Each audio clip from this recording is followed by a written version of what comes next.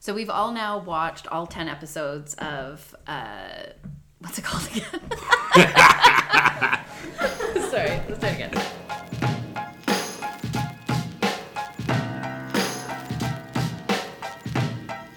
You can't prove it, oh, you got nothing legit, oh, the glove don't fit, oh, you gotta acquit, oh, I didn't smoke it, oh, that's all you're gonna get, oh, I'll never admit, oh, I never took a hit, oh, the charges won't stick, cause Monday morning I'm a brand new man, Tuesday catch me if you can, Wednesday night. Welcome to the Docket's Staircase Aftershow, Chapter 3, A Striking Coincidence. My name's Michael Spratt.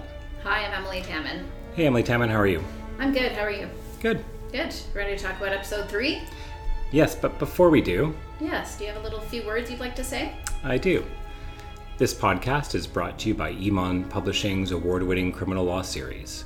This series offers practical and procedural guidance for members of the criminal bar and judiciary, anchored by the expertise of General Editors Brian H. Greenspan and Justice Vincenzo Rondinelli. For our listeners, Emond is offering 10% off titles in the series. Just visit emond.ca/CLS and enter code STAIRCASE10 at checkout. Do it. Live from ABC 11, this is Eyewitness News at 6. The murder case against Michael Peterson doesn't just involve his wife anymore. It involves a friend who died 18 years ago. Just like Kathleen Peterson, Ratliff was found dead at the bottom of a staircase. Eyewitness News reporter Anthony Wilson has more on the potentially explosive information. Breaking news, an exhumation. Breaking news. Yeah, whoa. I think Rudolph put it best when he turned to the filmmakers and he said, well, you have a much better film now. And law professors have something to teach their pupils in law school, because this is a crazy bit of evidence. This is a, we talked last time about the big reveal of the evidence in relation to Michael Peterson's extramarital activities, if I could put it that way. And that raised issues about character and prejudice, but today kind of takes it to a next level with the revelation that back in the 80s, when Michael Peterson was living in Germany with his first wife, Patty, and his two boys, Todd and Clayton, he was very close friends with a neighbor woman, Elizabeth Ratliff, who, lo and behold, perished after falling down the stairs. Yeah, I like how Rudolph puts the prosecution theory, the staircase killer, where every 17 years he commits murder by pushing someone down the stairs. Yeah, that was actually, I wonder if he ever even put it that way to the jury, because it's it does sound ridiculous when you put it that way. Like when you first hear another woman he was intimate with, close friends with, died by falling down the stairs, and then you think, it's an odd pattern for a murderer. Well, and this is the problem with the prejudice that can arise from this sort of evidence. So tuck in, boys and girls. We're going to talk to you about similar fact evidence. Similar fact. Yes, we are, because we'll probably get a chance to talk about this more in later episodes in terms of the trial and that kind of thing. This is sort of really just early musing about what use might be made, or what use the prosecution might try to make. Or just, where is the investigation going with this big revelation? And I wanted to know your reaction to the fact that, upon hearing this news, this breaking news, David Rudolph and his private investigator, Ron Guret, just pack up and go to Germany. Would that be a typical situation you might find yourself in one of your cases? Only if there's a fancy parade going on. And by fancy, I mean like 3 girls in a convertible and guys walking around drinking beer. No. I don't think that there would be much valuable information, given that 17 years have passed. the witnesses, are people that you can talk to over the phone. And certainly I would expect that you don't need to travel all the way to Germany to get the prosecution's case file or the police case file from that 17-year-old death. I would expect, in fact, that it would be disclosed to you by the Crown in the course of their similar fact application. Yeah, but at the same time, if you could, would you? I mean, there were a few little details. They took all the measurements of the stairs because they obviously want to be in a position to question any conclusions that a medical examiner might reach, right? We know that the prosecution, the police went to Germany to investigate. So, you kind of want to keep the playing field level. I would completely agree with you that it's not necessary, but even just when they first arrive and they're walking down that street with Patty, and they're struck by how close together the two houses were, right? That was not apparent to them based on the conversations that they had had. Now, is anything going to turn on that? I don't know. But it's an example of how it actually seeing the physical place, seeing those stairs, could have a value. I mean, whether it would be worth the expenditure is another question. Oh, yeah, and there's tons of stories. I remember my sort of first mentor and boss, Justice Weber now, he's been appointed to the bench, has this great story about when he was defense counsel in Toronto and his client was accused of sort of this robbery where he gained access through a window and stole a bunch of stuff and committed some violent offenses while inside. And the only evidence they had was the accused's fingerprint on the outside of the window. And just looking at the brief, it seemed like a very, very weak case because fingerprints, can be left behind and doesn't necessarily mean that you opened the window and went in. There's lots of ways that you can deposit fingerprints. But when he went to the scene, there's not a lot of ways you can deposit fingerprints on the outside of a 10th story window. So yeah, seeing the scene, I think definitely helps. If I have a big case, it's always something that I will do. Go visit the scene. It helps just to orient yourself. What I would probably have done here, if this was my case, in Canada at least, this sort of application, a similar fact application, to be able to tell the jury about this prior occurrence would be something that would be litigated well before the trial. So you would know what would happen. And I'd probably wait until I had, the Crown's application before I went and took a trip, because there's only one thing worse than making one trip, expensive trip to Germany to gather information, and that's making two.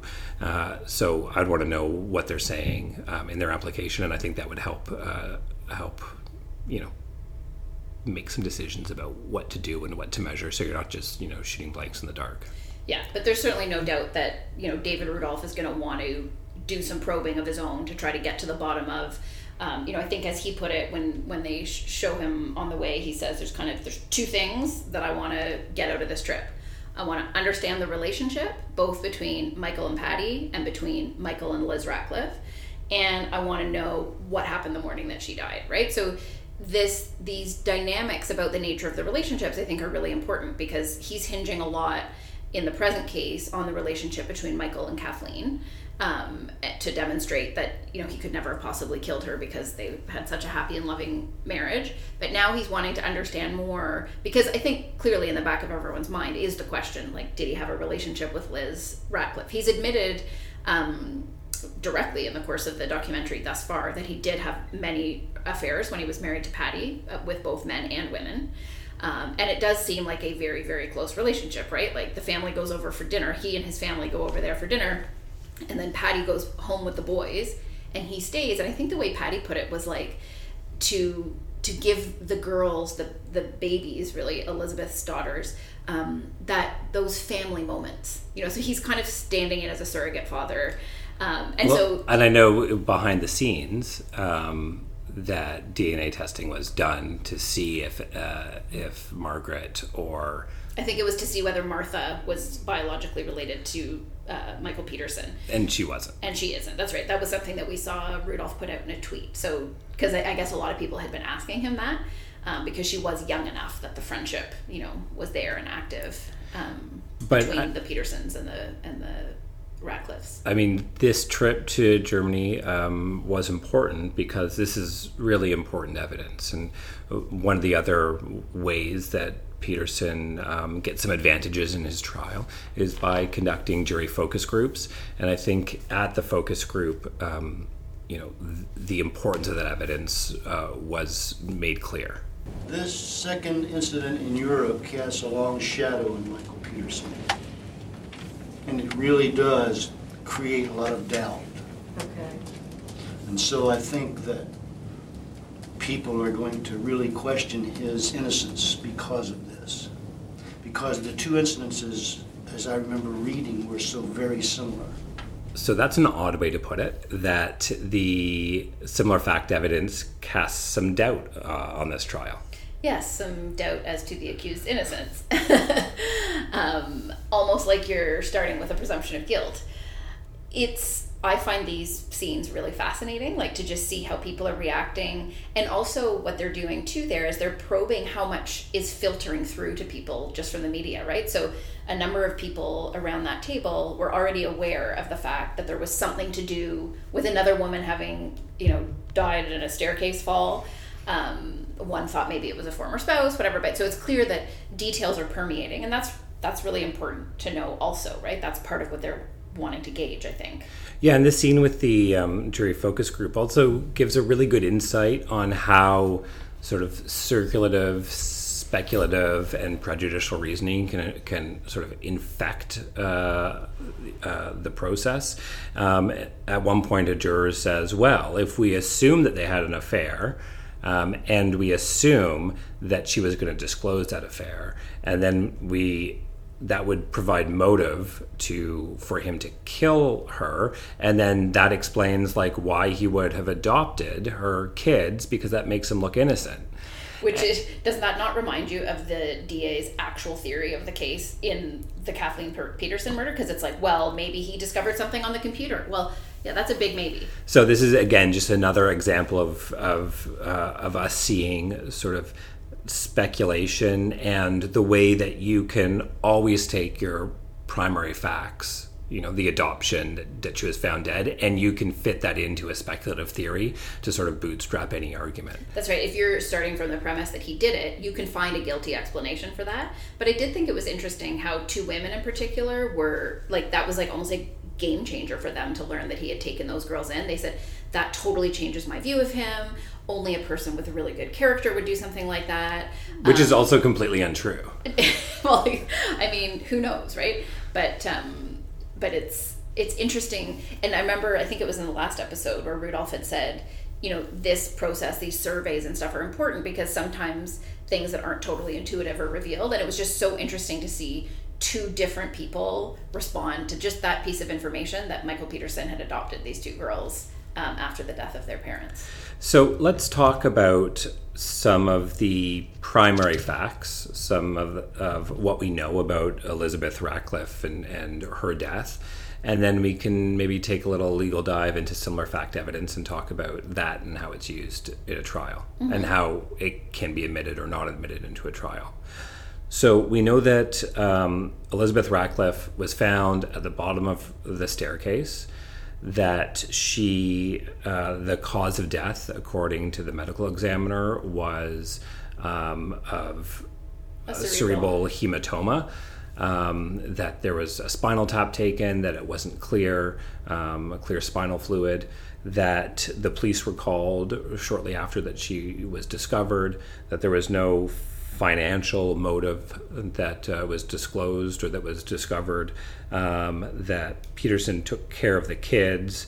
There was no evidence of an affair, and definitely everyone interviewed, I think Miss Green and Patty, his first wife, all said that an affair was something that it was unimaginable. And then we also find out that there might be some other evidence to sort of corroborate the stroke or the hematoma explanation. And I think we find that out in some later episodes. But there's some other evidence to corroborate that she was having some headaches and things like that. So the question, I guess, is 17 years later, different cast of characters, different country, different stage of life, different everything. Is the fact that she's found at the bottom of the stairs enough to put that evidence before a jury? Well, that is the question, and I think, when we talk about this, we have to keep in mind, and maybe we'll talk about this a bit in a minute, but is that they do go ahead and exhume the body and subject it to a second autopsy. So that evidence would potentially be relevant to any kind of a similar fact application, in the sense that if there's new evidence that suggests that it was something other than a cerebral hemorrhage, i.e. if there's compelling, reliable new evidence that in fact she was murdered, that would certainly be relevant to the analysis that we're about to discuss. Yeah, because for it to be a similar fact evidence that has any probative value whatsoever, you would need to show that this wasn't a natural death, that it was actually a murder. That's right. So let's just take a quick step back and explain, first of all, what we're talking about as similar fact evidence is also sometimes referred to as past discreditable conduct evidence, and it is presumptively inadmissible. So the fact that the accused committed some violent act at some point in the past, for example, there's a presumption that that is not admissible on his trial for a subsequent violent offense, because of the potential for real prejudice, because we don't want jurors to look at that evidence of a past violent act and say, oh, well, this is a guy who commits violent acts, therefore it's more likely that he committed this violent act. That's a form of prohibited reasoning. And so even when so-called similar fact evidence does get admitted, the court has to be very, very cautious about explaining to the jury the limited purpose for which it's admissible. So point being there, starting point, presumptively inadmissible.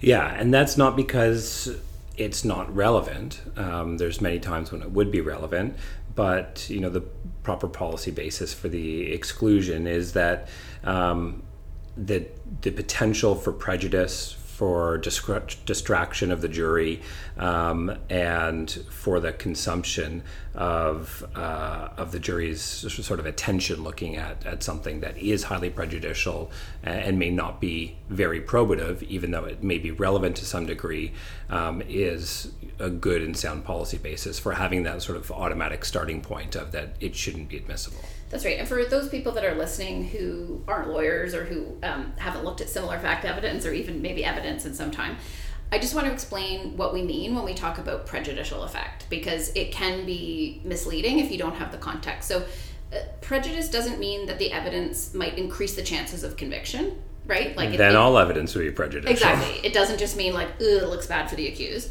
So it doesn't just mean that it might increase the chances of conviction, but rather that the evidence might be improperly used by the trier of fact. So, and the trier of fact in cases like this being the jury. So it's presumptively inadmissible, but when considering its admissibility, the court is preoccupied with two considerations, really. The probative value on the one hand and the prejudicial effect on the other. So what do we mean when we talk about probative value? Well, so the probative value, the first step that you really need to do, at least in Canada, when you're examining sort of the admissibility of the similar fact evidence, you have to tell the court why you want it admitted. What's the issue that you say this evidence will help the jury with? Is it an issue of identity? This is, I think, something that we often think of when we think of sort of this sort of similar fact or bad character, bad past act evidence.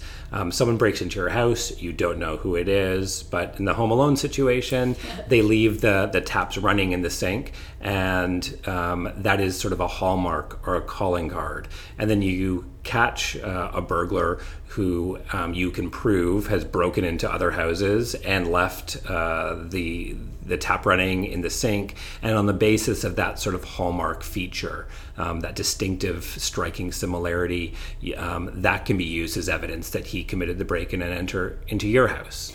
I love that you use that example, because I use that example with my students, the wet bandits from Home Alone, because it's a really good, accessible example of sort of a calling card, a signature, right? And so even if you have really no idea in the present case who the perpetrator was, if you can show that your accused was the perpetrator in those other cases, or you have evidence that the calling card is so similar that it defies coincidence that it could be two different people committing these series of robberies, right? Then that can be probative that it was the accused who was the perpetrator.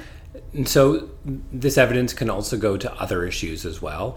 It can go to an issue of sort of animus, for example, that the accused acted one way in the past, showing an animus because of a specific circumstance against an individual, and that might be relevant in a current case.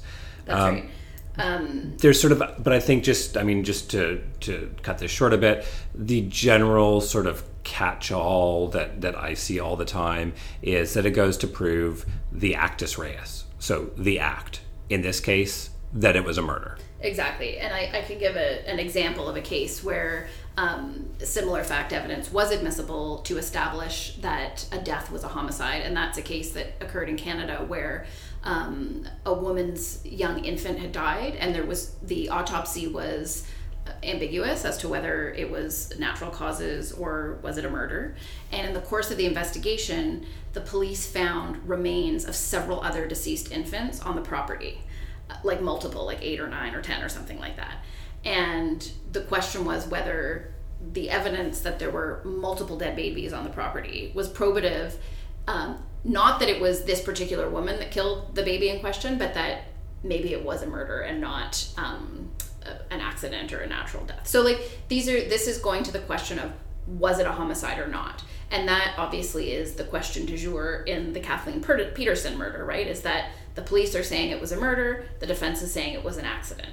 So there's the prosecution, the DA is going to try to make the case that the fact that Peterson was closely associated with someone in the past who died by falling down the stairs, that it somehow defies coincidence that he could be, so closely associated with two women who died by falling down the stairs. What's the huge logic gap there is that at this point anyway, there really is no evidence that Elizabeth Ratcliffe died by murder. No, and I mean, that's going to become important as we move forward.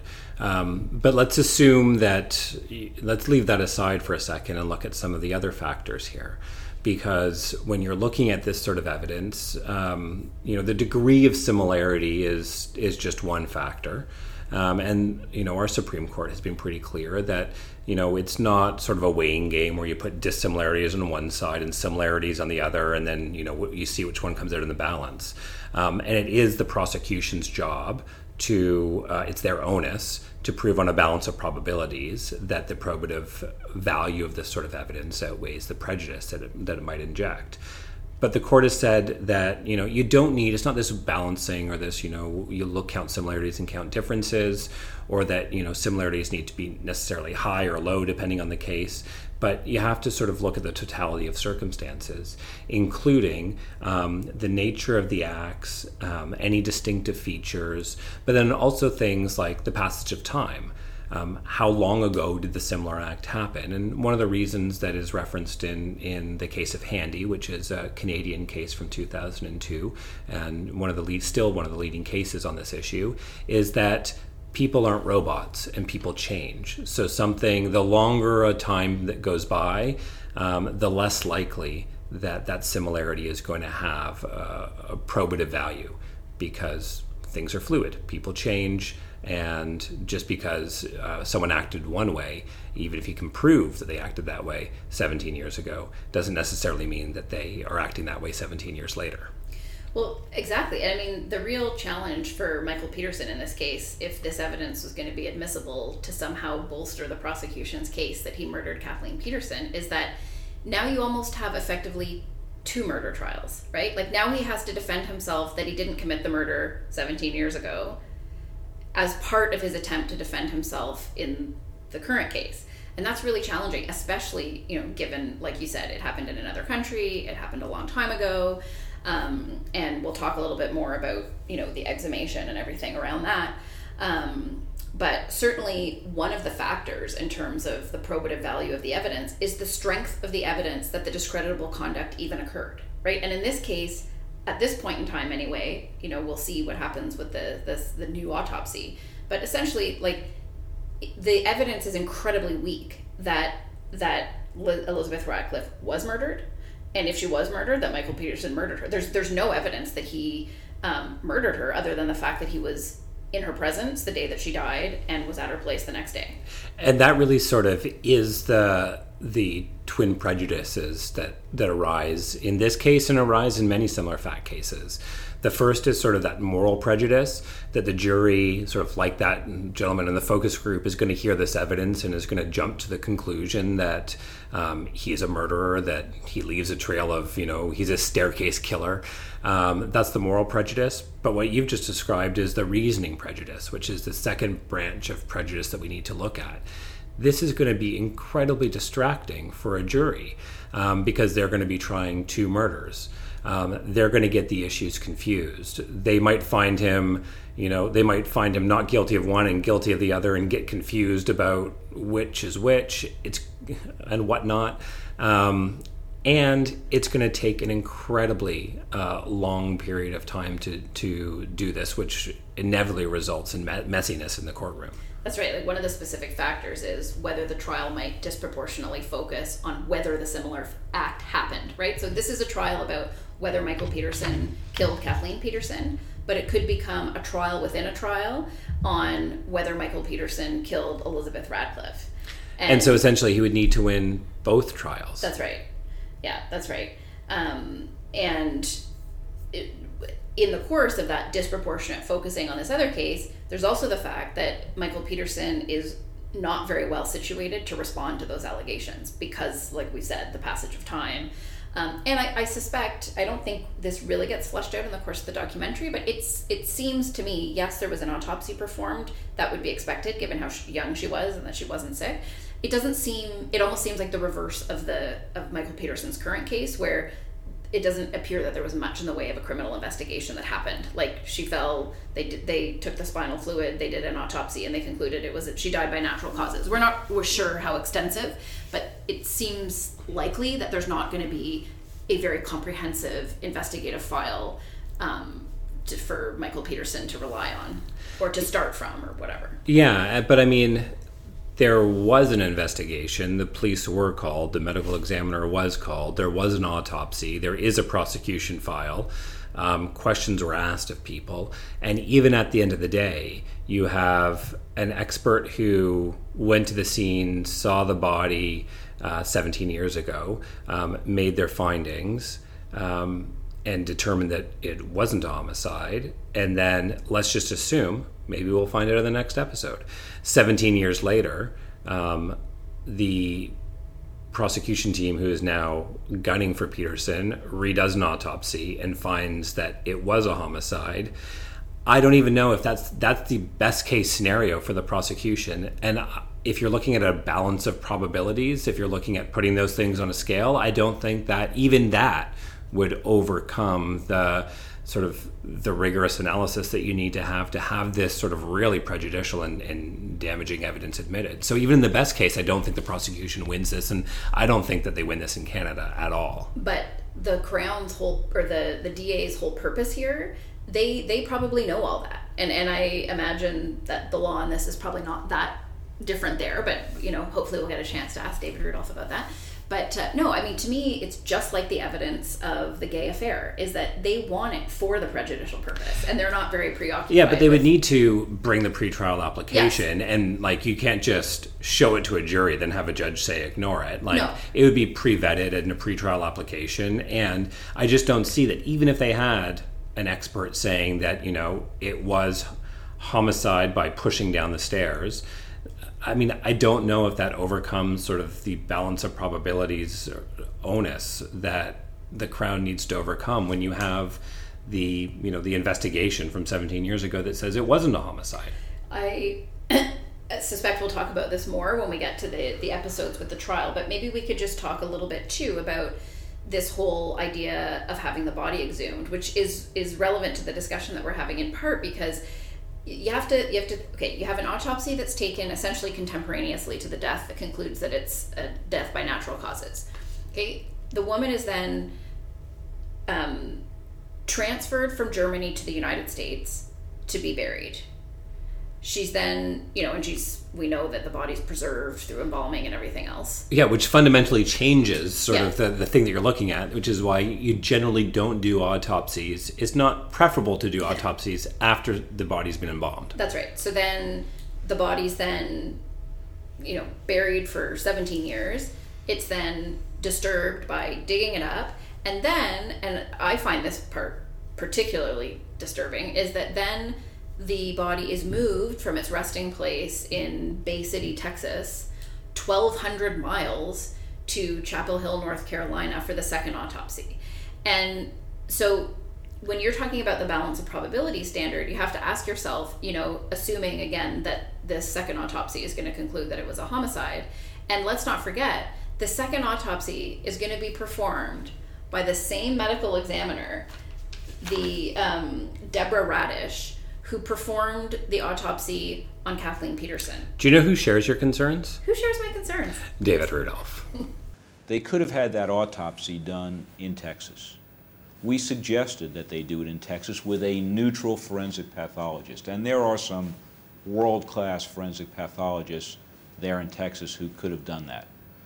Instead, what the prosecutors did was they spent thousands of dollars transporting her body 1,200 miles from Bay City, Texas to Chapel Hill in order to allow Deborah Radish, who had already concluded that Kathleen Peterson's death was not accidental, to perform the autopsy on Elizabeth Ratliff. Yeah, it's completely incredible, and this fact alone taints the whole process. Exactly. Like when you're thinking about that balance of probability standards and you put all of those factors onto whatever new opinion comes, disturbing of the body being not in the condition that it was in, obviously 18 years ago, moved and then examined by a person who has already concluded essentially that Michael Peterson is a murderer. I don't see how, if you have to put the first opinion next to the second opinion, how the second opinion, and then again, like you've said, even if the second opinion did have any value, it surely has to be given less weight than the first opinion. Yeah, but even if you could, on some standard, conclude that, okay, fine, Elizabeth Radcliffe was murdered, you still have no evidence that Michael Peterson did it, and it's still hard to see how that advances in any non-kangaroo court the prosecution of Michael Peterson for the murder of Kathleen Peterson. Yeah, exactly. I mean, you can't just assume, even if she was murdered, that it was him. You certainly can't bootstrap your argument and say, how do we know that he murdered Liz? Well, because he murdered Kathleen. Well, how do you know that he murdered Kathleen? Because he murdered Liz. I mean, that's classic bootstrapping. And that's exactly what the exclusionary rule is trying to avoid. Exactly. And the opinion of Radish, the pathologist, having her do the autopsy is, I think, something that should be fatal to the process itself. I mean, in this episode, you see how giddy and excited the police officers are delivering the body to the pathology lab, and they are very sure leading in as to what the result of that autopsy is going to be. What you should do here is it should be a scientific process where you have a neutral pathologist who doesn't know why they're doing the autopsy, doesn't know anything about the other case, and they can have an independent, non-tainted conclusion. It's sort of like when you're doing a photographic lineup. When you're showing the suspect the photographs, when you're showing one of the witnesses the photographs and ask them to pick out a suspect in a lineup, one of the things that you want to do is make sure that the process is double blind. So the person showing the pictures doesn't know which one's the suspect. So you can't have any, subtle or unconscious leading or tipping off or anything like that. And certainly you avoid the concern of any intentional or malicious sort of messing with the procedure and the results. And here you have Michael Peterson with a very competent counsel who, well in advance of the court proceeding, actually raises this and says to the DA, like, listen, if you're going to do this, I think it's ridiculous that you're going to exhume this body, but if you're going to do it, let's have someone in Texas to do it. Like, even leaving aside the,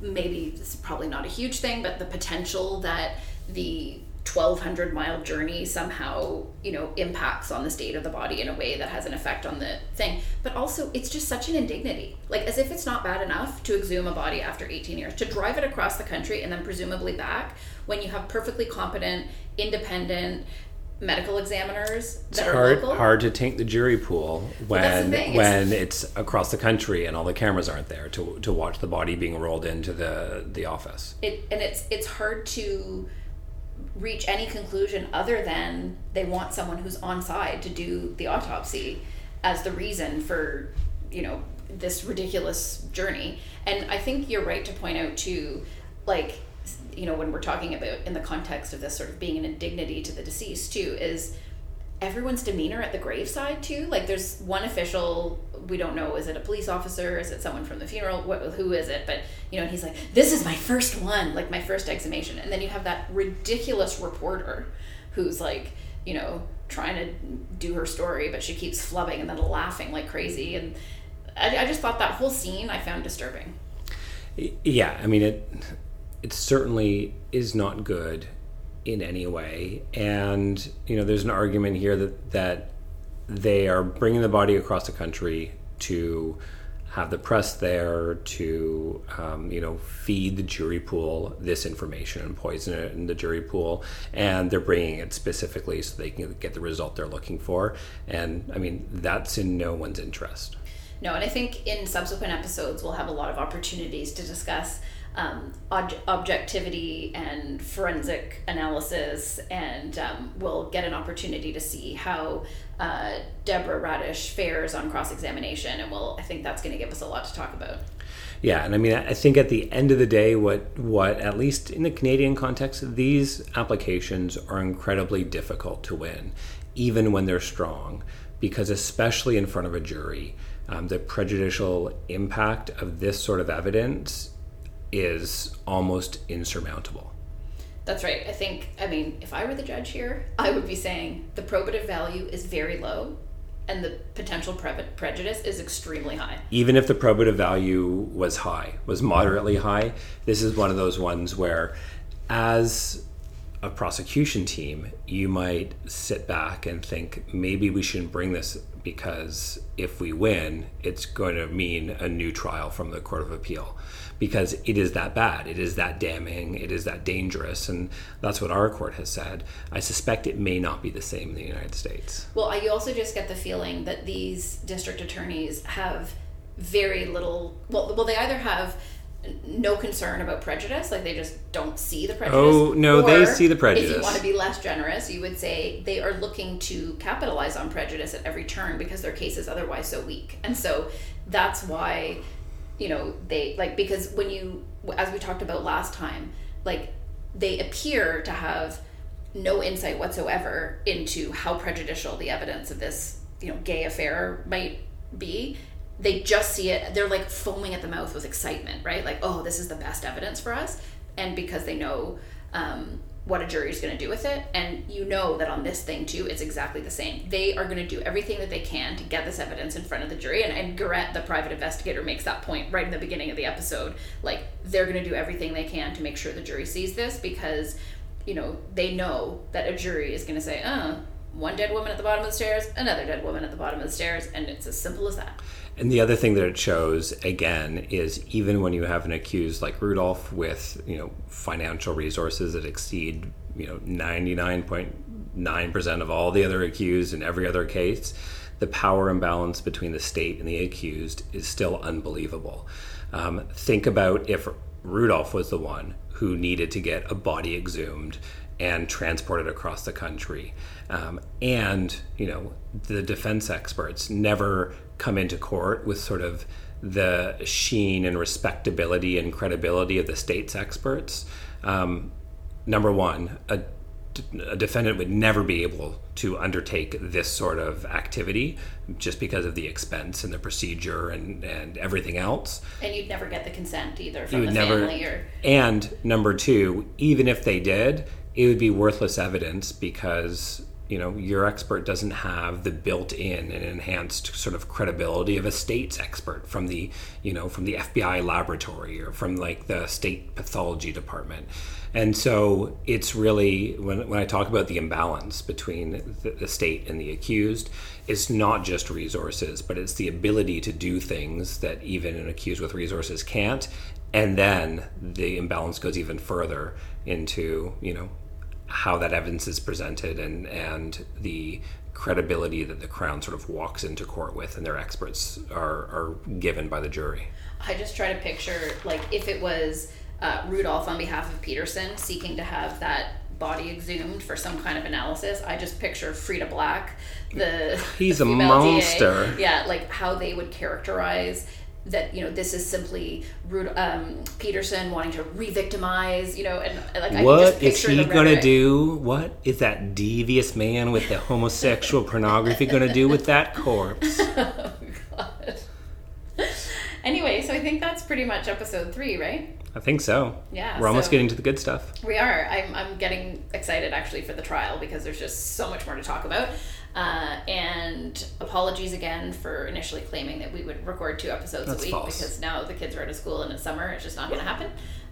But we'll get right into episode 4 as soon as we can. All right. See you next time. Thanks for listening. Thank you to Jeremy Fisher for allowing us to use his awesome song Uh-Oh as our introduction music. You can check out more at the podcast page at michaelspratt.com, or you can subscribe to the docket on iTunes. If you like it, spread the word. You can follow Emily on Twitter at Emily Tammin, and you can follow me on Twitter at mspratt. Thanks for listening.